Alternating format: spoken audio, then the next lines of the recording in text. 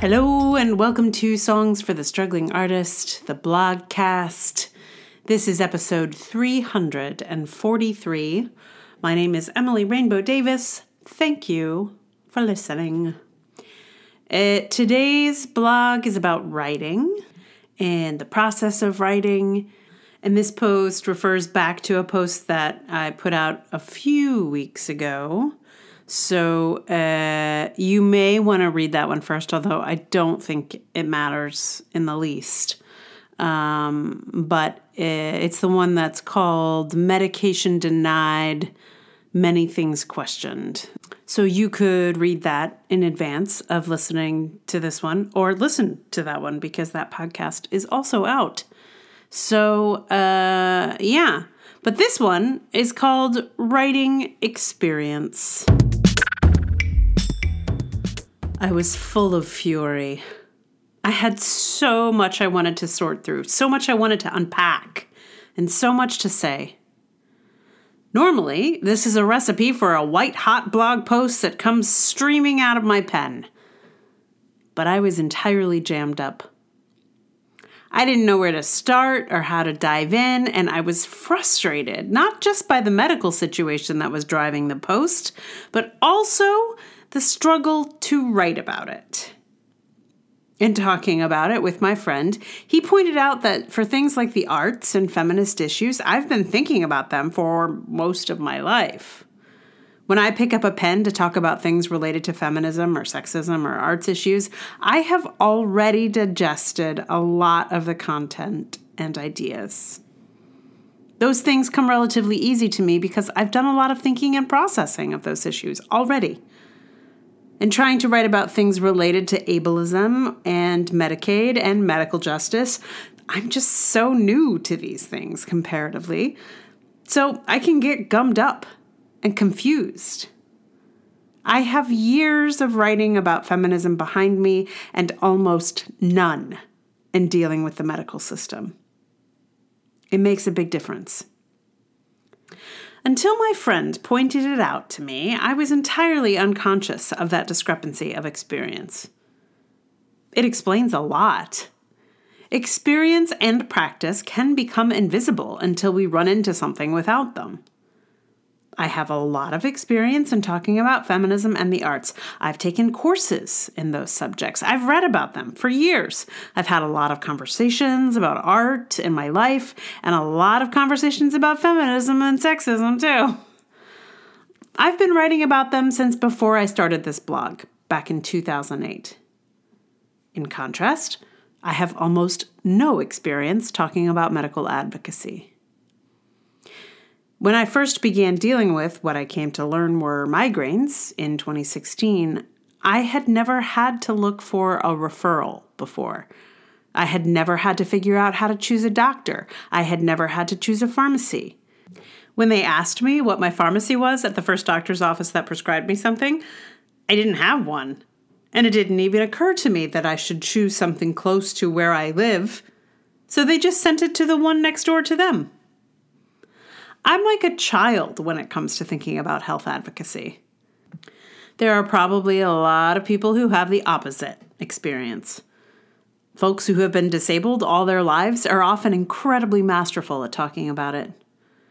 I would like to point you to the extraordinary Imani Barbarin talking about how she learned to do that. The experience of writing in general is certainly an enormous boost when attempting to engage with something new, but having practice and experience in particular areas really does make a difference. I think about David Foster Wallace writing about tennis, because that man could write about tennis. He knew a lot about it. He'd been thinking about it a long time. When it came time to put it in his novel or to write an essay about it, it was right there. And he was such a skilled writer, he could make it readable even for me, someone who has only played tennis, very badly, in gym class.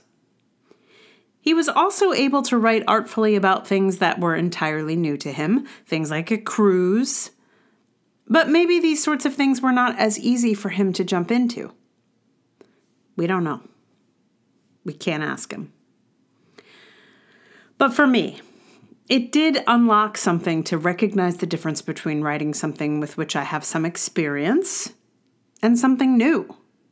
Acknowledging that helped me begin in a moment that I was struggling, by recognizing that my difficulty was partly in dealing with something in which I am a novice. I was able to find my way with a little more grace for myself, a little more understanding for my own struggles. These blog posts don't all come easy, but some of them do.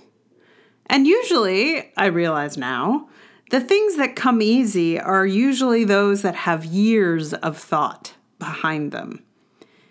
It's easier to know where to start when you've been going a while already. Sometimes, writing can become easier the more you do it. And sometimes you end up back at the beginning, wrestling with how to begin, like in the early days. Sometimes like an idea like this that feels very simple, like it almost feels too obvious. But it really made a difference, and it's made a difference in a couple of different instances, actually. Just like recognizing where I am on the continuum of experience with an idea or a thought or concept or something. It's wild. Sometimes the obvious and simple can surprise me. So, yeah. I'm grateful for this new perspective. And what song am I going to give you? Well, I looked at a bunch of different songs about like experience. The only song I could find about experience is Jimi Hendrix, Are You Experienced? And I'm sorry, but there's just no way. There's no way. My hat is off to you if you know a way to cover Jimi Hendrix, Are You Experienced? But I don't. So it's not going to be Are You Experienced? I did listen to it a bunch, but then I was like, I knew immediately. But I sometimes I like to think about things, obviously. So it's not Are You Experienced? I looked at songs about new, like starting over kinds of songs, and none of those were really popping out at me either. So what I realized, though, is that I just finished a song for a friend of mine, and it was a song that I was really struggling to write. Because, as many of you are familiar with my lullaby projects, I don't know. I write a lot of lullabies, or I did. I haven't been lately so much, but, it's mostly because my friends have slowed down having babies. But this friend has a foster child, and I wanted to write them a lullaby, even though, the baby was not going to be likely to stay with them. But I was really having a hard time, and I think I had a verse, I had a chorus, but they weren't going anywhere and they weren't any good. So the reason this relates to experience is I have a lot of experience writing lullabies for my friends. I have written quite a few. Some of them just roll on out. And this one was just stuck. I was super stuck on it, and I could not figure out where to take it. And I wasn't crazy about what I had.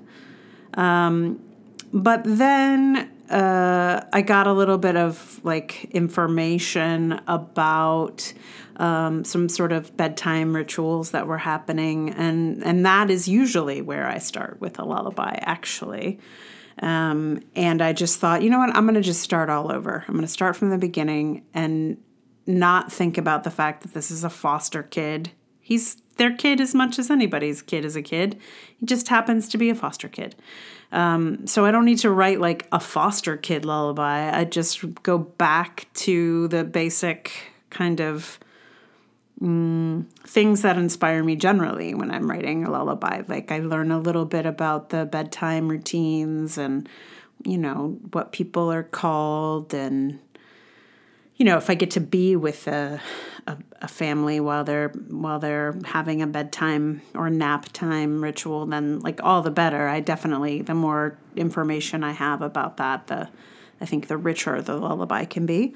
But in any case, it's like a clear example for me of like I was trying to do something new when in fact I needed to just go back and do it like the way I actually have been doing it and have done it in the past. So even though this song is not directly about experience or being a novice, it kind of embodies that experience. So I'm going to play that for you in just a minute. Meanwhile, thank you so much for listening. If you like the blogcast, please tell someone about it. Like, review, subscribe. If you'd like to support this podcast with your dollars, that would be amazing. Patreon.com/Emily R. Davis. There's also Ko-fi, there's PayPal. All those links are in the show notes. And if you're friends with a podcast like company, put us on their desk. I don't think anybody's friends with a podcast company executive. You would have already told me. I know. Thank you. Anyway, mostly thank you for listening. It really does mean a lot to have your ears on this situation. So the links to all those things are in the show notes. Did I say? Maybe I didn't, but if I did, apologies. They're still in the show notes, or they will be once I put them there. So here we go. I'm going to play you this most recent lullaby. If you want to hear more lullabies, if you've somehow not caught if you're new, maybe you're new to this, and if you are, welcome. But if you want to hear more lullabies, there are a bunch of them that are on Spotify or Apple Music, I think it's called now, or pretty much anywhere you listen to music, they should be there. Or you can listen to them on my website, emilyrainbowdavis.com. So there are many to be had should you want to hear more lullabies. But this is the new one.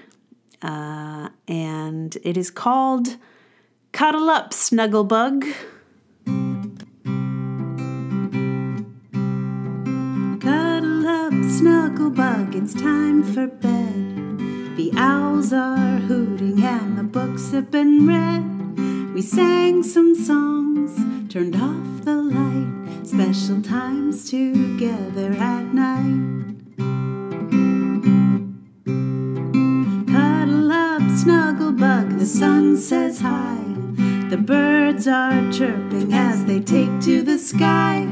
We laughed and flew, we stretched and yawned, special time together at dawn. You can sleep, baby K. You can sleep night or day. Auntie C and Daddy Andy will love you come what may.